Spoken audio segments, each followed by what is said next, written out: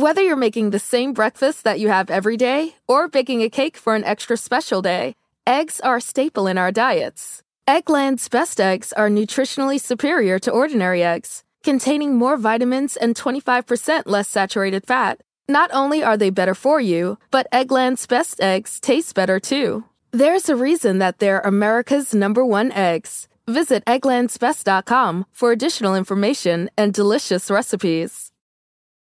They say plants like music. Yeah, no, like really, they respond to the vibrations of it, which means that this playlist you're listening to, the plants are too. You know what else plants like? Organic soil from Miracle-Gro. It's made with all the best stuff like wood fiber and compost. Plus, it's OMRI certified organic, which officially means it's made with superior ingredients. And when you give your plants the stuff that makes them happy, they won't judge you on your iffy playlist. Hear that, plants? So go ahead and give them Miracle-Gro.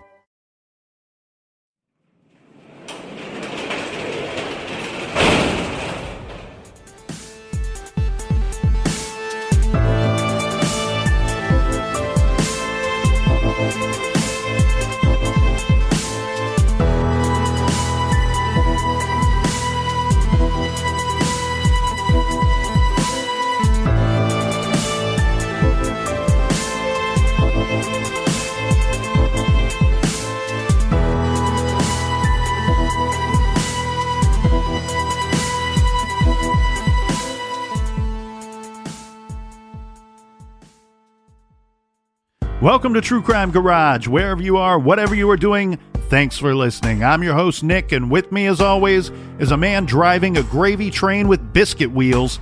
He is our captain. Thank you. It's good to be seen, and it's good to see you. Thanks for listening, and thanks for telling a friend.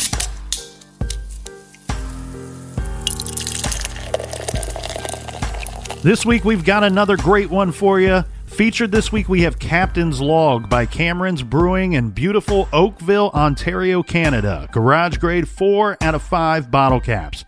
Captain's Log is brewed with only the finest malted barley, and it's cold aged. It's one smooth, refreshing lager brought to us by our good friends right here. First up, we have Rick and Abby in Klamath, Oregon. And a big shout out to Raina in Napa Valley. Next, we have Tanis in Mount Vernon, Washington. A big we like your jib to Rachel in North Island, New Zealand. And we also have Joe and Jamie from Jacksonville, North Carolina. And last but certainly not least, cheers to Dylan in Liverpool, Ohio. A lot of people don't know that's where the Beatles are originally from. So thanks everybody for buying us around for this week's show. If you want to buy the captain around for next week's show, go to truecrimegarage.com, click on the donate button. And that is enough of the business. That's right, everybody gather around, grab a chair, grab a beer. Let's talk some true crime.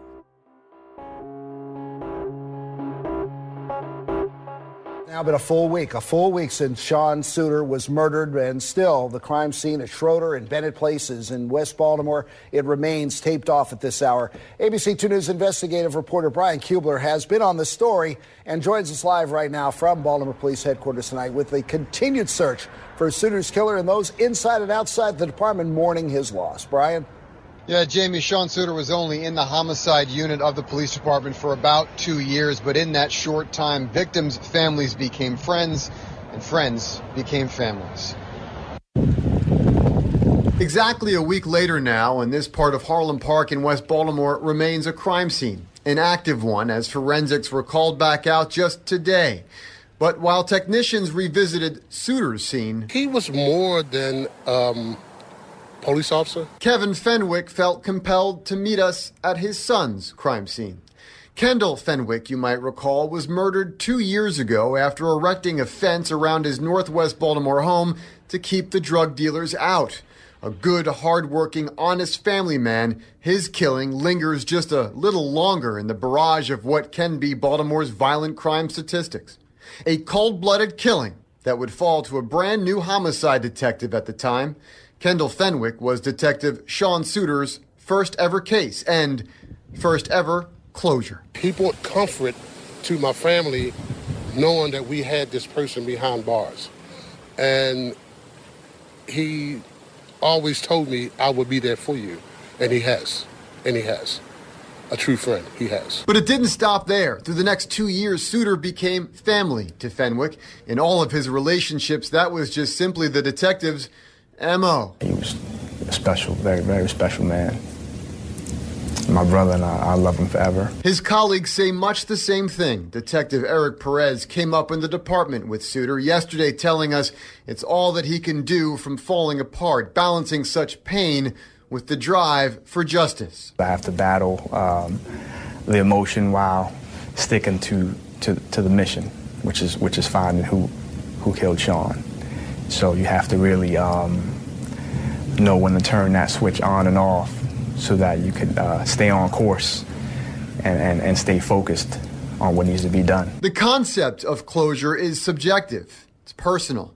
But there is perhaps no one better equipped to define it than a homicide detective and the family member of a murder victim. For Fenwick, he can only hope the family of the man who worked so hard to give him his closure is afforded the same comfort. It's terrifying. It is. It's speechless. Speechless. Just trying to hold myself together now, but it's speechless. Speechless. Meanwhile, in just a few moments here, the Baltimore City Police Department is planning to brief the media of an update in this investigation that is now, as you said, Jamie, exactly 1 week old tonight. We will bring this press conference to you live as it happens here from City Police Headquarters. For now, we're live at City Police Headquarters in downtown Baltimore this evening. Ryan Kubler, ABC 2 News.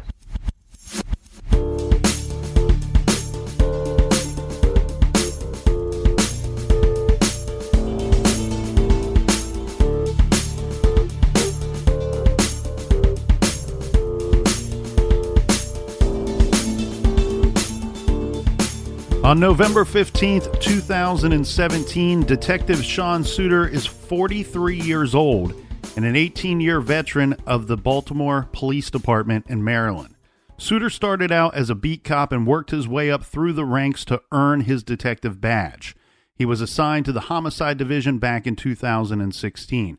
We should mention, 2017 was the third straight year in which Baltimore had more than 300 killings, so almost one a day. In fact, the murder rate was so out of control in 2018, city organizers began holding 72-hour ceasefire weekends, a time period when it is not okay to shoot someone. Busy homicide detectives in Baltimore PD traditionally work in pairs, and the detectives do not wear a uniform, but rather a suit and tie. I'm sure everybody's familiar with this. This seems to be the protocol in most cities. Furthermore, unlike Baltimore police officers, detectives do not wear body cameras. On November 15th, Detective Suter was not working with his regular partner. Suter was paired up with a different partner for the day, and the two headed out to follow up with a possible witness on a triple killing from 2016. The area they went to was the 900 block of Bennett Place, and what the Baltimore Sun called, quote, a notoriously violent section of the Harlem Park neighborhood of West Baltimore. Detective Suter was familiar with the Harlem Park neighborhood as he was a patrol officer there at one time. According to the Sun newspaper, the facts of the event is this. Detective Suter and his partner saw a man acting suspiciously in a vacant lot. The two detectives split up to cover different exits of the block, and then Detective Suter was shot. Suter suffered one gunshot wound to the head and was rushed to the University of Maryland Shock Trauma Center. The BPD confirmed the shooting at 5:42 p.m. in an email to the media, stating the police department was gathering details regarding the police-involved shooting that occurred at approximately 4:30 p.m. At 9 p.m., Detective Suter was in critical condition. A news conference featuring Police Commissioner Kevin Davis outlined the details of the incident, without releasing the detective's name.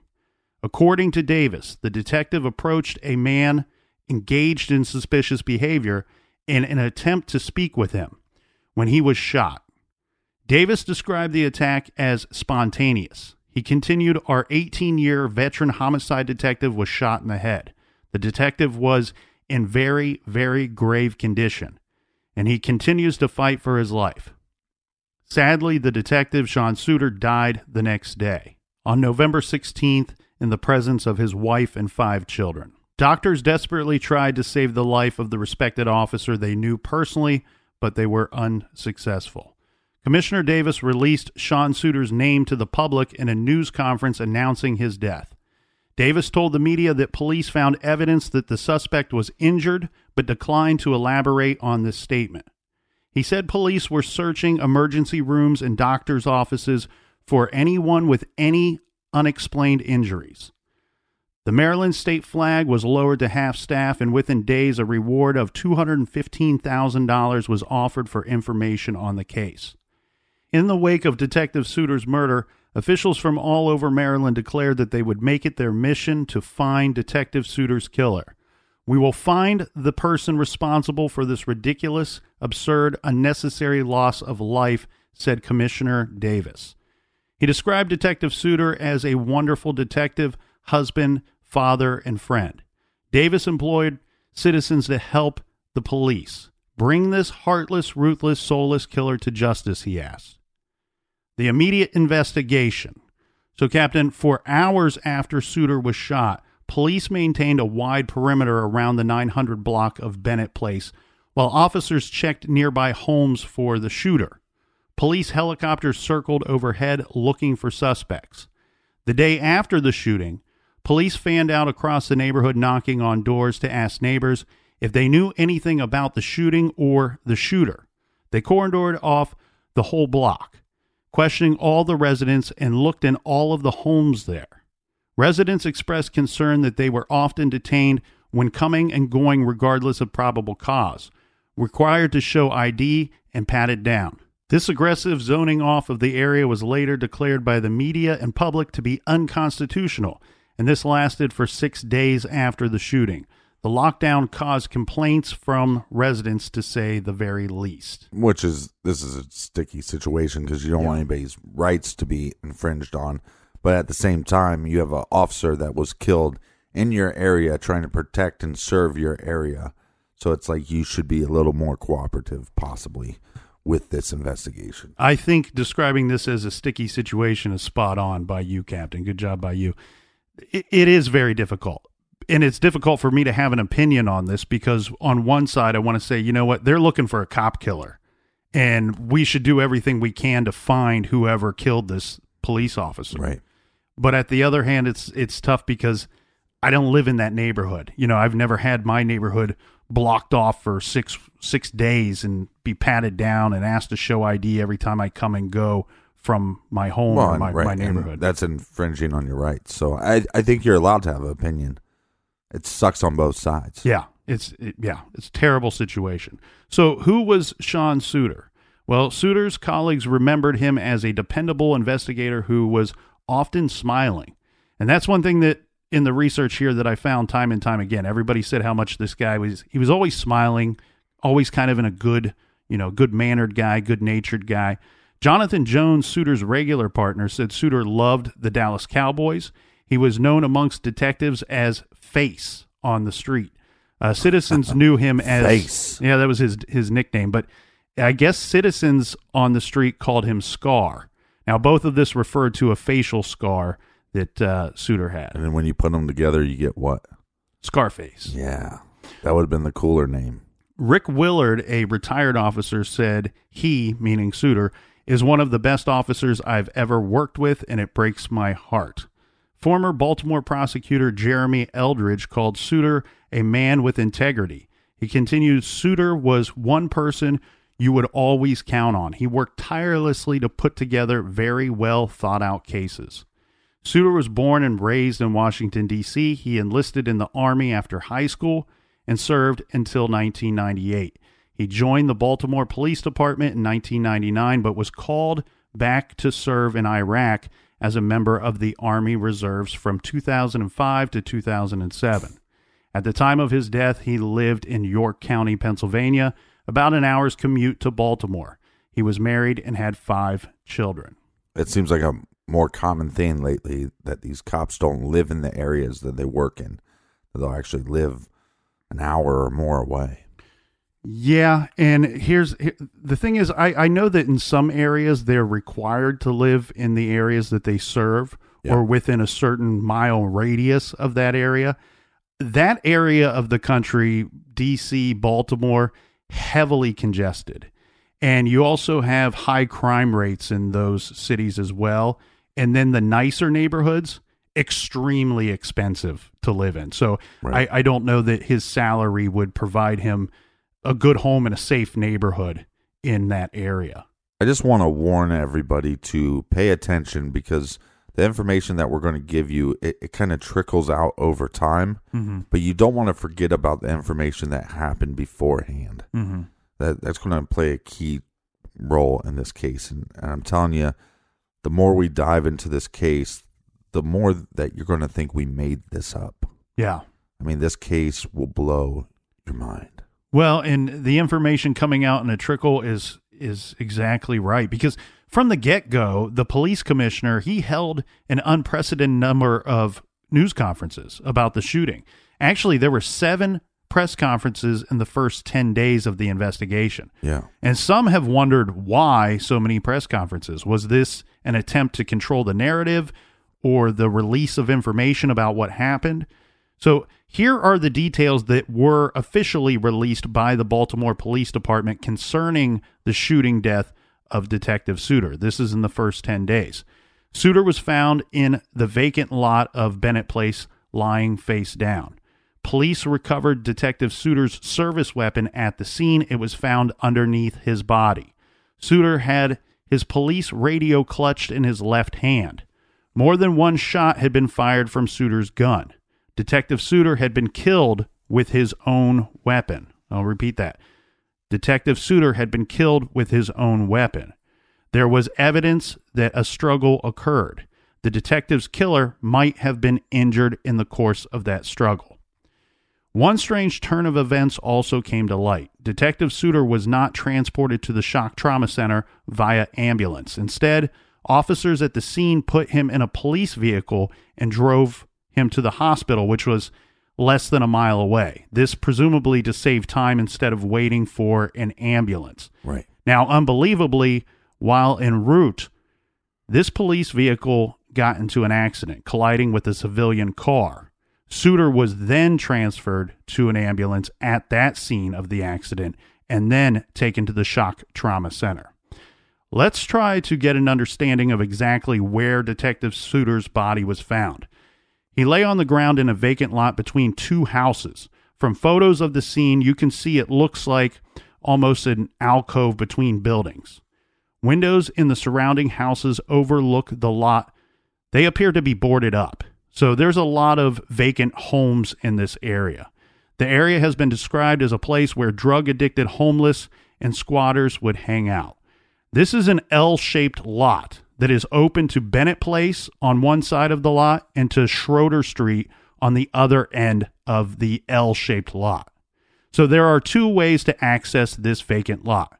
Within days of the shooting, a makeshift memorial of flowers, American flags, and mementos sprung up on the corner of the vacant lot in honor of Sean Suter. Detective Suter's autopsy was completed within 5 days of the killing. The autopsy officially ruled that his death was a homicide.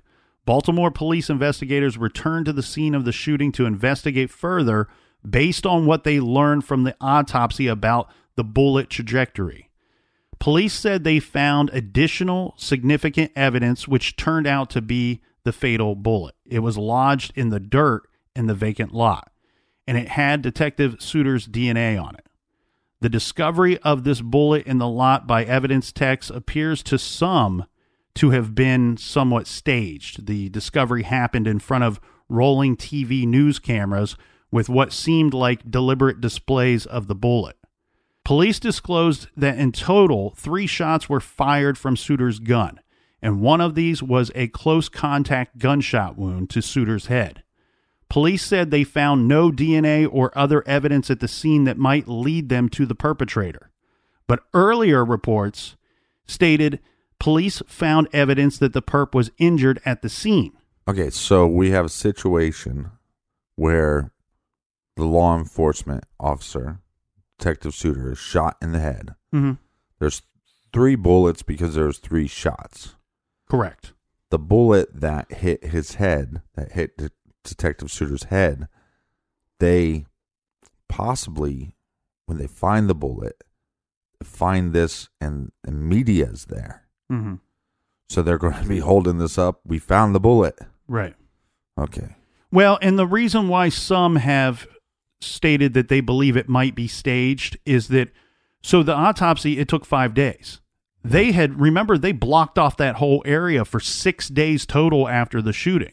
And what the people in the public are going, well, you had this area blocked off for all this time and you didn't find the bullet until after the autopsy 5 days later. And then when you do find it, you're kind of like, I mean, parading it around. Well, yeah. You're almost holding it up like some kind of trophy or something like that. That's very strange. Yeah. But the other key thing there is that they state that no DNA or other evidence at the scene might lead them to find the perpetrator. But we have an earlier statement by police that stated they found evidence that the perp was injured at the scene. So that's conflicting things, but they clean it up a little bit with what they find to be good evidence to steer them in the right direction. So what they found originally that may have led them to believe that the perpetrator was injured at the scene, this turned out to be 2 blood stains found in the vacant lot. One of the blood samples was determined to have been from an animal, and one was from a local junkie who was interviewed and ruled out. So the theory that the suspect had been injured in the struggle turned out to be baseless. Baltimore Police Department, they had no suspects in the killing of one of their own. Well, we don't need blood stains or puddles of blood in this alley. What we do have is 2 bullets that did not hit Detective Suter. Mm-hmm. So were those bullets, when we look at those bullets, did they hit anybody? Do they have any DNA evidence on them? And I think this would tell us if there was somebody injured in the attack on Detective Suter. Yeah, and you brought that up at the perfect time because the earlier information that was coming out was just it was a little vague, stating that there was more than one shot fired from Detective Suter's gun.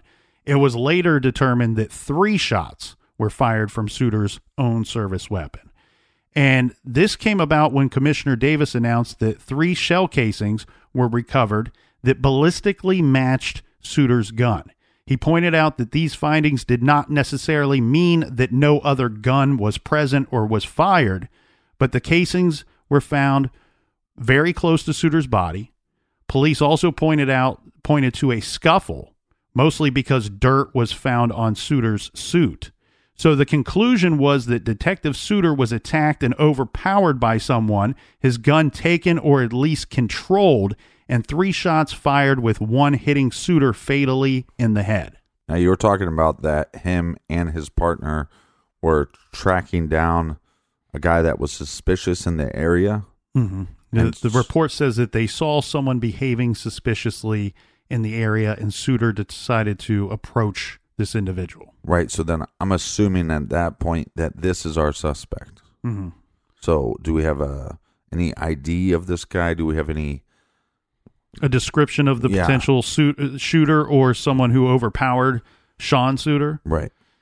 Well, see, this is difficult because, like you said, we're going off of probably just a description of this suspicious person. There doesn't seem to be any witnesses that actually saw the shooting or the scuffle take place. Right, but we do have his partner that saw this suspicious individual. Mm-hmm.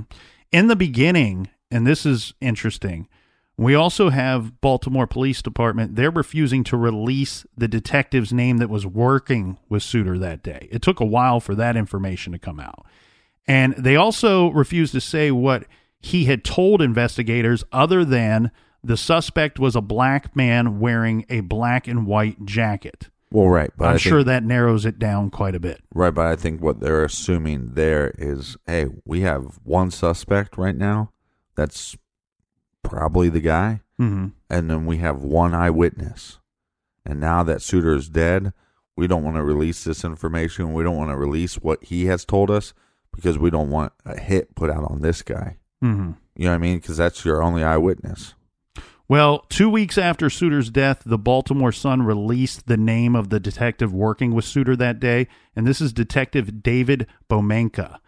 Not much is known about this detective from what I could find in the papers, but reportedly he and Detective Suter worked at least one case together previous to this shooting. This detective was a 10-year Baltimore Police Department veteran.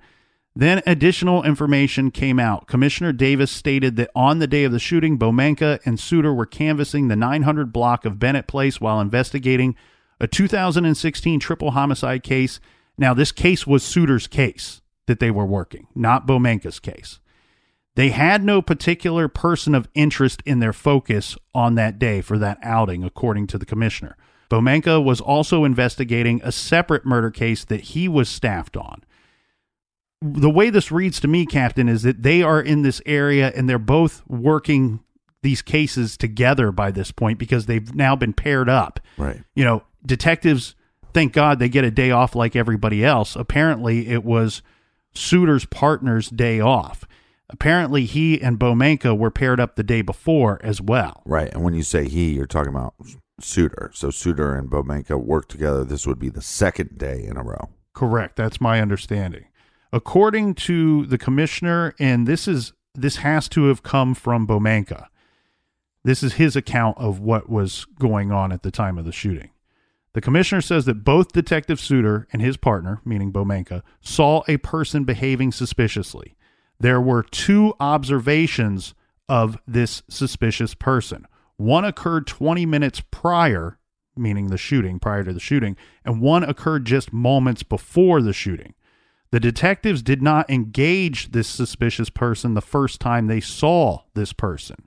Now, in between the 2 sightings, the officers were in a different area. But to be clear, Bomenka was not in the presence of Detective Suter when the struggle went down or when the shots took place. This case is just getting started, but first, a quick beer break.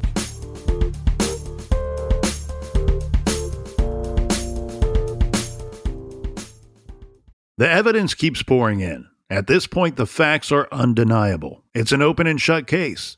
Monopoly Go is the most fun you can have in a mobile game. Everyone is still talking about Monopoly Go, for a good reason. It is an absolute hit. Millions of people pass Go every day because this game is always bringing something new to the table. Like countless crazy tournaments you can join with your friends as partners or teams. Or timed events offering bonuses like massive multipliers or rent frenzies to help you get huge rewards. And there's so many rewards to discover. Rare stickers you can trade with friends to complete albums. Delightful emojis to taunt people with when you raid their riches. Unique playing pieces and so much more. The verdict is in. With Monopoly Go, there's something new to discover every time you play. So don't miss out. Go download it now free on the App Store and Google Play. Do you want to set your child up for success? Of course you do. That's why you need to check out IXL Learning today. IXL Learning is an online learning program for kids covering math, language arts, science, and social studies. IXL is designed to help them really understand and master topics in a fun way. It's powered by advanced algorithms. IXL gives the right help to each kid, no matter the age or personality. There's one site for all kids in your home pre-K to 12th grade. Kids could use it at home on their computer or on an app on your phone or a tablet. No more grading those worksheets. IXL grades everything for you. 1 in 4 students in the U.S. are learning with IXL. IXL is used in 95 of the top 100 school districts in the U.S. I love recommending IXL Learning. Kids can learn at home or on the go. And all my friends and family that are using it absolutely love it because it's so easy to set up and so easy to use. And even the kids that I've recommended it to their parents have told me, hey, Captain, thank you. I was having problems in math and my parents couldn't help me, but IXL could. Do you want to get your kids back on track, or do you just want to get your kids ahead? Do so with IXL Learning. Make an impact on your child's learning. Get IXL now. And True Crime Garage listeners get an exclusive 20% off IXL membership when you sign up today at IXL.com/garage.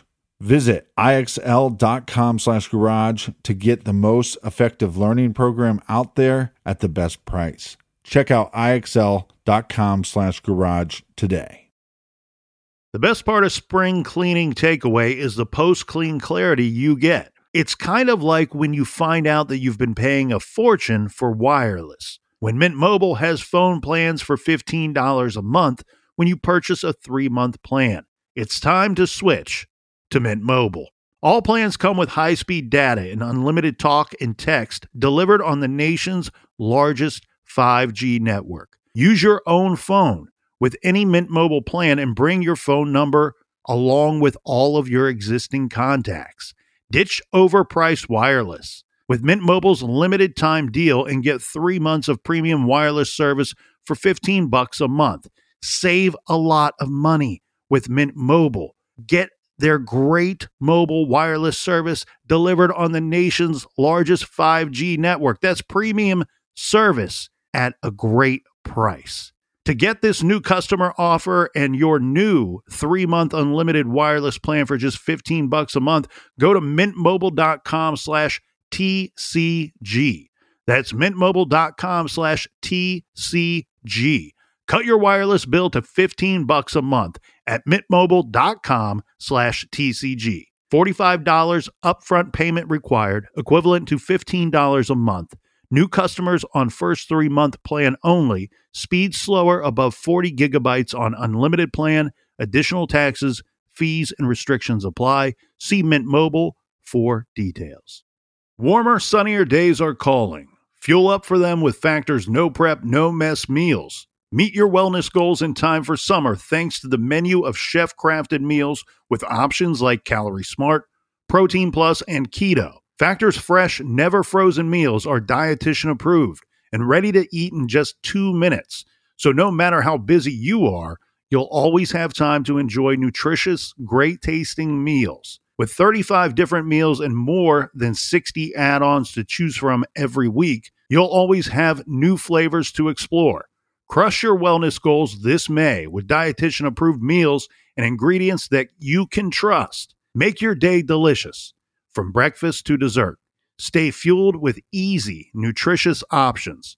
Treat yourself to restaurant-quality meals that feature premium ingredients like filet mignon, shrimp, and blackened salmon. I am new to Factor, and I have been loving every minute of it. I have a problem, and it's called lunch. Some days I need to pack a lunch, and some days I work from home. Whether I'm at home or whether I'm on the go, Factor is fueling my lunch from now on. Head to factormeals.com/truecrimegarage50 and use code truecrimegarage50 to get 50% off your first box, plus 20% off your next month. That's code truecrimegarage50 at factormeals.com/truecrimegarage50 to get 50% off your first box, plus 20% off your next month while your subscription is active.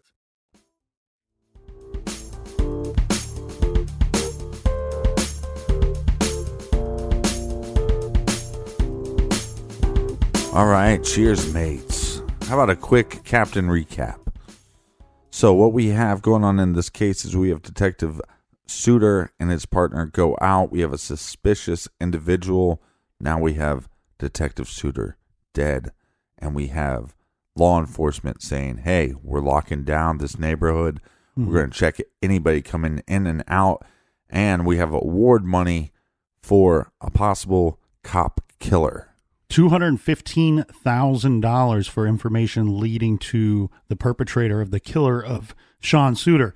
And this case continued to be investigated as a homicide, with police pursuing all leads. But startling new information came to light about 2 weeks after Detective Sean Suter was killed that merged his unsolved murder case with another high-profile case rocking the city of Baltimore. This new information suddenly changed the way people were looking at things and introduced new potential theories regarding Suter's death. On November 30th, so 15 days after Detective Suter was shot, a federal grand jury handed down an indictment of a Baltimore police sergeant and several officers on the force. What was learned is that Detective Suter was scheduled to testify in front of this grand jury on the day after he was shot. So on November 16th, 2017, Suter was scheduled to be a witness against Sergeant Wayne Jenkins in the federal criminal case, and Suter had multiple text and phone calls with his lawyer in the 2 days before he was shot. His lawyer was seeking a meeting, presumably to discuss his testimony. That would never come to be.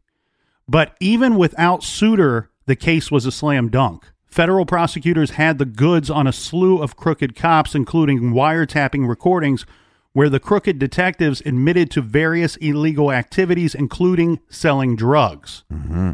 Okay, now that everything is nice and messy, let's talk something through before we go any further, because even though police are looking for a cop killer, those outside of the department are saying, wait a minute, this is a mysterious death. This detective's death is likely more of a mystery than first thought. All right, so the most basic breakdown of theories, and there are three, is this. 1, Sean Suter was murdered. A suspicious random person killed him, to which police gave a vague description of, and per the autopsy determination of homicide, police were still pursuing the unknown gunman. 2, this kind of started with the media. Sean Suter may have taken his own life. It was determined he was killed with his service weapon by close contact gunshot wound, and the gun was found under his body. 3, so then you have what some of the public were thinking. Sean Suter was set to testify against corruption inside the police force and detectives he worked with or for, and he was silenced, and his death was a hit. He was murdered potentially by one of his own. Right. Let's look more at Detective Wayne Jenkins, the one that was the sergeant who was indicted. Jenkins was the supervisor in charge of the Gun Trace Task Force, a group of Baltimore law enforcement officers tasked with getting guns off of the streets. Federal authorities brought down a wide-ranging indictment that alleged members of the task force engaged in a pattern of corruption, including robbing citizens, framing people, stealing confiscated drugs, and then reselling them. They were also falsifying court reports and earning fraudulent overtime pay. 6 Gun Trace Task Force officers pled guilty to these charges. 2 others did not, resulting in their trials. Wayne Jenkins, the leader of the Gun Trace Task Force, was charged with racketeering, conspiracy, robbery, illegal use of a firearm. Well, and like we talked about on the phone a little bit, this seems really, when you start investigating this aspect of the case, it very much seems like the movie Training Day. Yes, and in parts of American Gangster as well. Yeah, and when you watch that movie, you think to yourself, there is no way this would happen in real life. And then you see a case brought to light like this, and you start going, well, maybe a movie like that hits closer to home than we wish it would. Yeah, and for those of the people listening that are not familiar with Sean Suter's case, this is not our speculation. This happened. This is real life. It happened. We have individuals that pled guilty and others that were later found guilty. So the Gun Trace Task Force was essentially a rogue unit comprised of corrupt officers, disguised as an elite force of public protectors. According to Vox magazine, the police officers in the unit engaged in a years-long pattern of criminal activities. They set people up for baseless searches. They robbed people of drugs and guns, among other things. They clocked overtime when they weren't working at all. In fact, when they were on vacation or on leave, they were billing the department for overtime pay. They used illegally placed GPS trackers to locate and rob drug dealers and others. They planted evidence and filmed themselves finding it. Well, as far as the overtime, I'm assuming that this is like a task force that is run by itself, meaning that if you, let's say I'm the boss, right? Because there's no way I'm working for you. But let's just say I'm the boss. Okay. You're Sergeant Wayne Jenkins in this portion of the story, I guess. Okay, say I'm a flaming pile of shit. But you work for me and you say I'm going on vacation, but I want paid. Well, you just submit your timesheet to me, and then I submit it to the department, like the head department.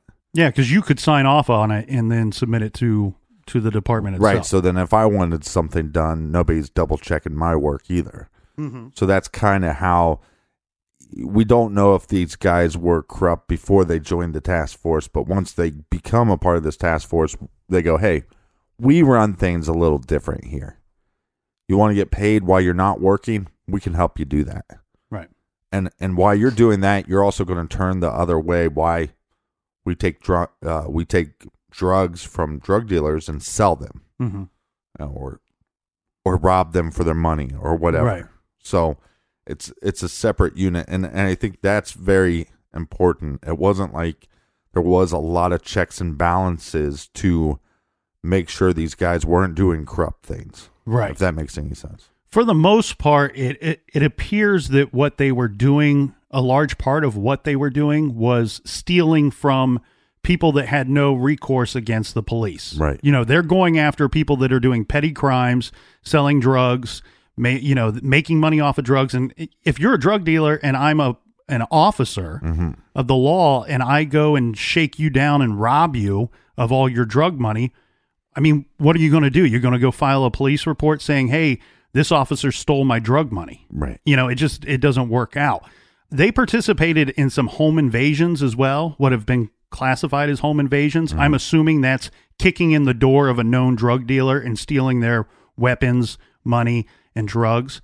In total, the Gun Trace Task Force members are suspected of stealing at least $300,000 in cash, 3 kilos of cocaine, 43 pounds of marijuana, 800 grams of heroin, and jewelry worth hundreds of thousands of dollars. Wow. Now, the indictment of Wayne Jenkins related, among other things, to an arrest he made in 2010 on a case where he was partnered with Sean Suiter. The two detectives were investigating large-scale drug dealers. Suiter and Jenkins became involved in an unmarked vehicle pursuit of another car driven by one Umar Burley. Basically, Umar Burley says he believed that the officers were trying to rob him, so he fled. And now we have a car chase. Right. Burley crashed into another car. The driver of that car was Albert Davis, an 87-year-old father of a Baltimore police officer. He was killed, and his wife was seriously injured. After the accident, Suiter and Jenkins arrested Burley, and Jenkins directed Suiter to search Burley's vehicle. According to the federal indictment documents, unbeknownst to Suiter, Jenkins had planted drugs in Burley's car. Suiter found 28 grams of heroin in the vehicle. So this is to justify the car chase that sends Burley and an associate who was also in the car to prison for federal drug offenses. After Suiter's death, U.S. Attorney Stephen Shenning said the federal prosecutors did not get a chance to discuss Suiter's testimony with him prior to his death. Suiter was offered limited immunity to testify about Umar Bradley's case, but we don't know what else the grand jury would have asked him about or where his testimony would have led the investigation. Police Commissioner Davis held a press conference and said, quote, "What this indictment outlines in great detail is the fact that Sean Suiter wasn't involved in any way, shape, or form in any criminal misconduct whatsoever," end quote. However, it appears that Sean Suiter was actually potentially in a lot of trouble. There was a federal grand jury investigation into corrupt cops that extended to the highest levels of the police force. Suiter worked closely and at length with several of the named corrupt cops. Over the course of his career, Suiter worked extensively with at least 3 of the officers indicted in connection with the corruption of the Gun Trace Task Force. I know you're speaking English, but it doesn't make any sense to me. So what you're saying, on one hand, is that they're saying Suiter had nothing to do with this. The police commissioner says the police commissioner is saying he did nothing wrong. Mm-hmm. And then, but you're also saying, hey, he was going to testify, and we're going to offer him limited amounts of immunity. Right.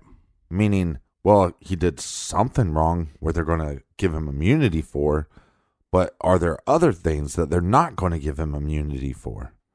So that's very confusing. Okay, so I'm kind of just dissecting this myself and giving my opinion here on what that means.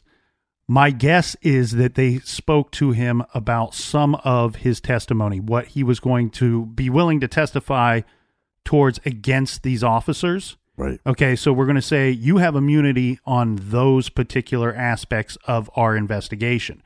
However, during the course of your testimony, you could be asked any number of questions that could go outside of the box, that could go away from those particular cases, those particular aspects of their investigation. Yeah. In the course of that, we may learn new information that now we figure out you're not completely on the up and up, Mr. Suter, and we can pursue charges against you for information later learned.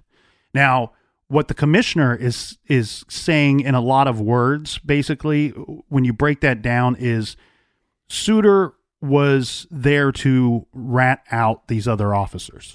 That his testimony he wasn't going to be put on the stand in front of the grand jury because he was under investigation. He's simply going to be there to testify because we need witnesses to this illegal activity.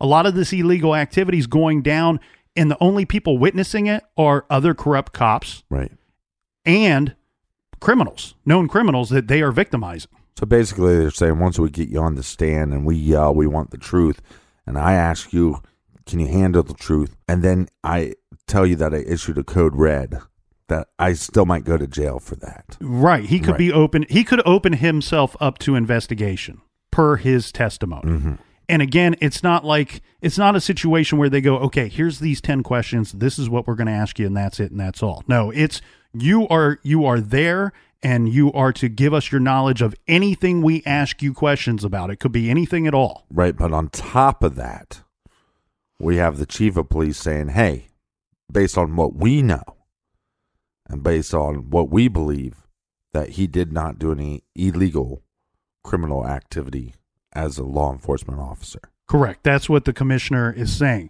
Now, where people call that into question is Suter's lengthy career, stating, he would have worked with some of these individuals at some point in his career.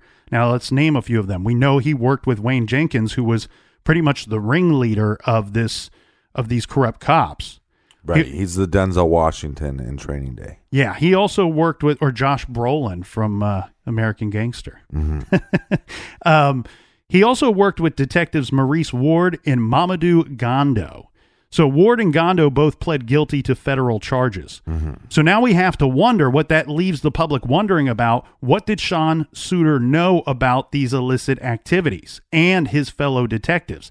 Did he know and just choose to look the other way? Was he in fact ratting them out like the commissioner would have us believe? Or did he participate, joining in with these corrupt officers and being in on the take? Right. Or was it, again, like Training Day? What a lot of things that happened was Denzel Washington's character would set up Ethan Hawke's character and say, hey, go ahead and rep me out. Go ahead and tell them I did this. And they're going to drug test you. And guess what? You got PCP in your system. So, again, it could be one of those situations where we don't know what Suter is going to say, because is Suter going to not say certain things, therefore not incriminating himself? Does that make sense? Oh, yeah. And just to give you a little thought of where my feelings were when researching this case. Right from the get-go, in the very beginning, I'm like, oh, my God, this guy was a hero. He was a veteran officer, a well-respected homicide detective out just doing a good job, and he was killed in the line of duty. Right. And then you find out about all this corruption, and you start to wonder, was he just another dirty cop in this big story here? Right. And the thing that I had to kind of remind myself of is what you just talked about, Training Day, where Ethan Hawke is almost forced into a position he never thought he would be in. He just wanted to be in that drug task force. Right. And he gets in there and he finds out they're doing illegal activity, and Denzel Washington's like, you're going to go along with this. Right. And at the we're end of the movie, we're going to bully you into doing our illegal activity. Right. And at the end of the day, you go, oh, well, Ethan Hawke, his character, good guy, saves the day. But if you go back through that movie, there's a lot of stuff that was incriminating or criminal activity that he took place in. And so, therefore, he could still get in trouble for that. Training Day, I know we're getting sidetracked here, but Training Day is one of my favorite. That's a great movie. Like, King Kong ain't got shit on me. Rarely can I go back and watch a movie multiple times. Training Day, I've watched multiple times. And here is when for me, this is when I know somebody's like a extremely fine actor. Denzel Washington, who I'm a big fan of. I've watched many of his movies. But when an actor can become a bad guy, when he's playing a bad guy and you're not used to him being a bad guy, and he does it so well that you want to punch him in the face, that's an actor. That's a damn fine actor right there. In the face. I'm going on record right here. I want to punch Denzel Washington's character in the face. In the face. Now, to date, Captain, 6 indicted detectives have pled guilty and been sentenced. The ringleader, Wayne Jenkins, got 25 years. Clap, clap. 2 detectives who pled not guilty were convicted by a federal jury on several federal charges. Here's the other sketchy thing, though, here. It's unclear whether Sean Suiter was ever actually a part of the gun trace task force. There are reports out there that says he was early on, but asked to be removed from this task force. Right. Again, look, that's a sticky situation, because if you are a good cop and you see bad stuff happening and these guys are doing really bad stuff, we're talking about stealing drugs, stealing money. We're talking about robbing gang members. We're talking about robbing drug dealers. We're talking about planning evidence on those people after you arrest them.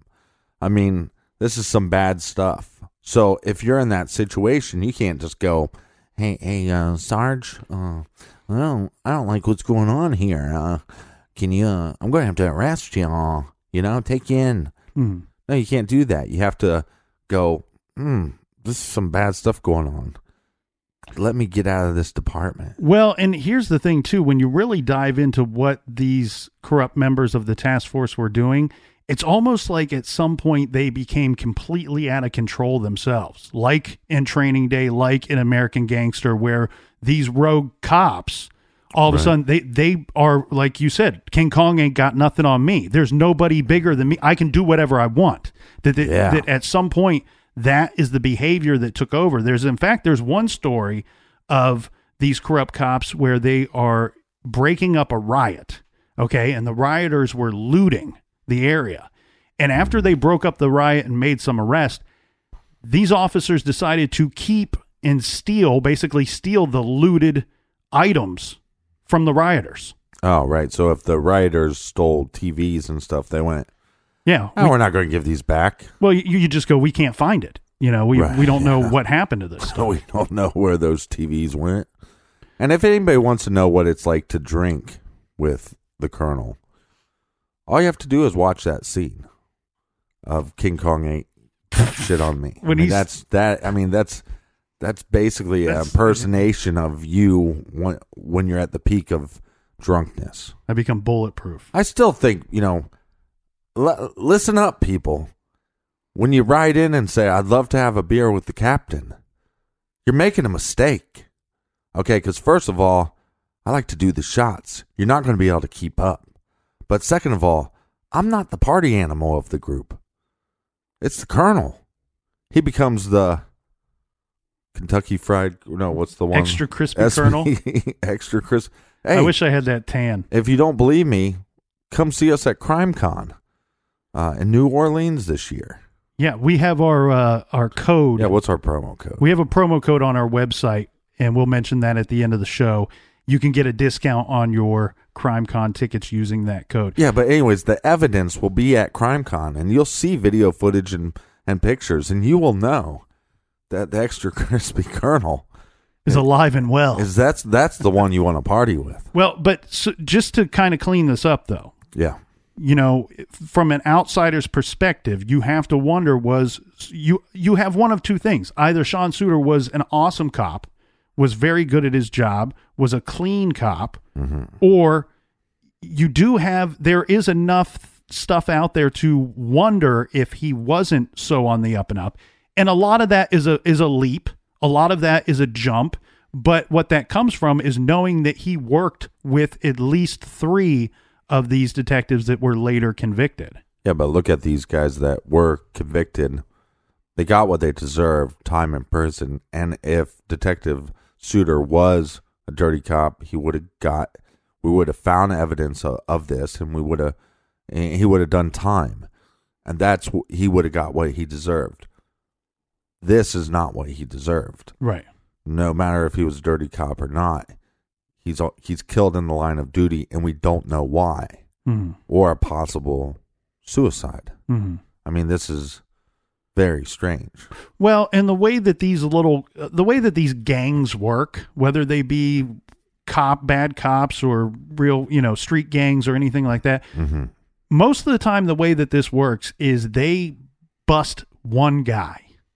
They get some information from this one guy. He starts talking. Now they got other people to investigate. Right. They start pulling other people in, and these corrupt cops, most of them gave a wealth of information about what was going on. That's what led to them pleading guilty to these charges and others being convicted who didn't plead guilty.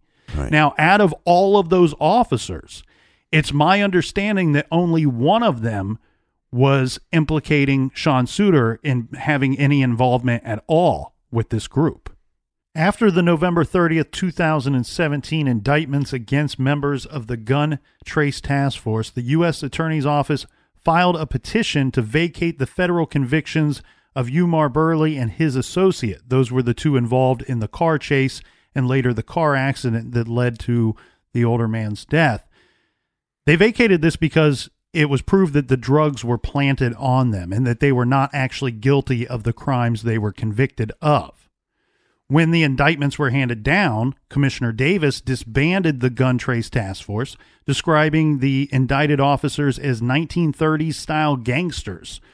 Now, 3,000 past cases handled by the unit members have been called into question, and who knows how many convictions will be thrown out. Hundreds have already been vacated. Yeah. Clearly, Davis did not do a good job, the commissioner, of overseeing the police department. This is because, obviously, this rogue unit was allowed to run rampant for years under his watch. This would eventually end Davis's career. But before so, Commissioner Davis stated in a press conference that he only learned of Suter's planned grand jury testimony after Suter's death. He also stated that investigating officers found no connection between Detective Suter's murder and his planned testimony. He also said that Suter was not the target of the federal investigation, which was confirmed by the U.S. Attorney's Office. Davis said there was no information he was aware of that indicated that Detective Suter was anything other than a stellar detective, great friend, loving husband, and great father.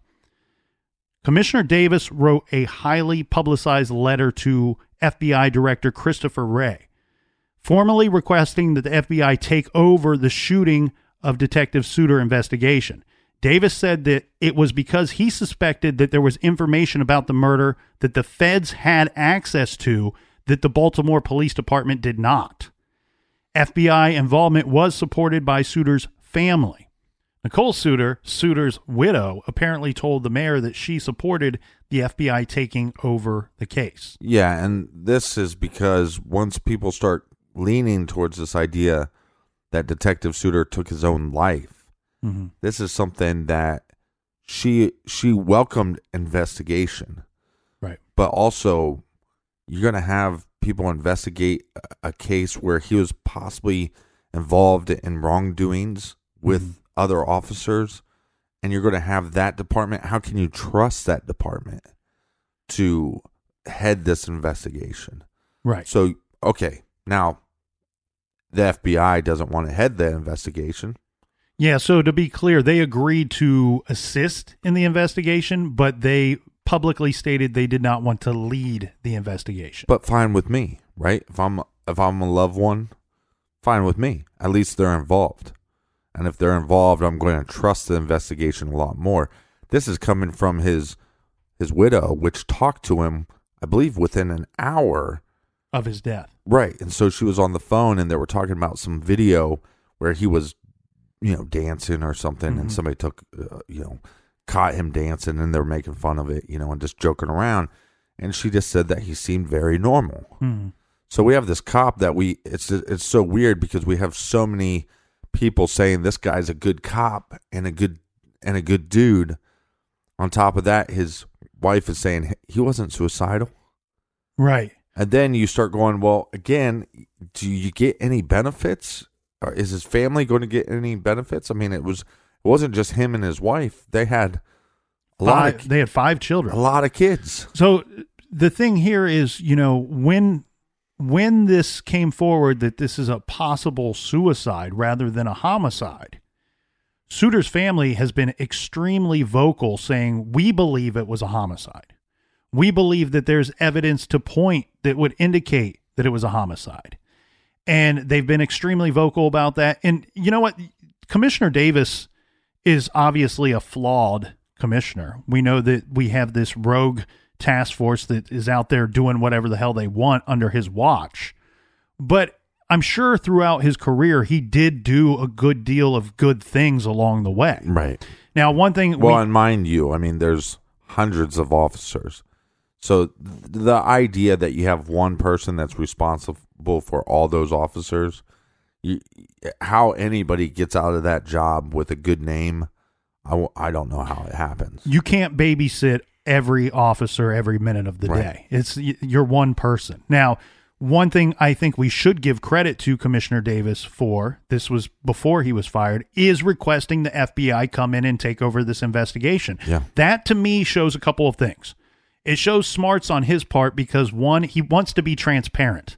He knows that he has a police department that is under the scrutiny of the public's eye, which they should be, because some members, and shady. We need to be very clear about that. Some members of the police department were very much guilty of illegal activities. Some members were shady. That's a hardcore fact. Mm-hmm. So Commissioner Davis bringing in the FBI is a couple of things. One, to be transparent, and it could not hurt to have an outside agency take a good look at this investigation, to take a good look at this case and try to solve it for them. Yeah, and then on the other spectrum of it, too, like I said, if you commit suicide, I don't think the officer's family is going to get support. I don't think they're going to get certain benefits. Mm-hmm. But if he is killed on the line of duty, they're taken care of. Mm-hmm. And pretty well. So then one could argue, are they just saying, hey, it's impossible that he would kill himself because they benefit from that? And that's something that you have to look into. I believe by watching the interviews with his widow that she just wants the truth to be told. Right. I don't think she cares about the benefits or not.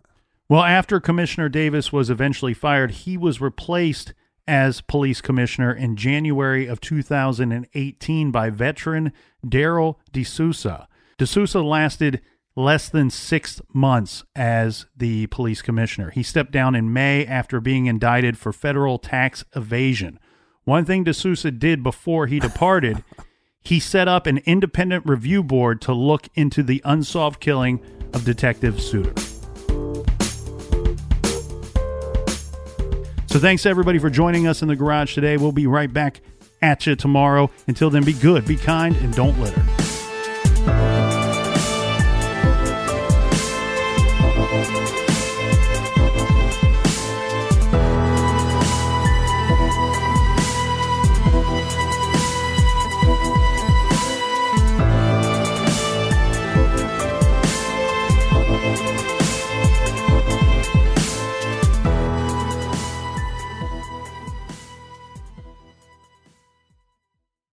Whether you're making the same breakfast that you have every day or baking a cake for an extra special day, eggs are a staple in our diets. Eggland's Best Eggs are nutritionally superior to ordinary eggs, containing more vitamins and 25% less saturated fat. Not only are they better for you, but Eggland's Best Eggs taste better too. There's a reason that they're America's #1 eggs. Visit egglandsbest.com for additional information and delicious recipes.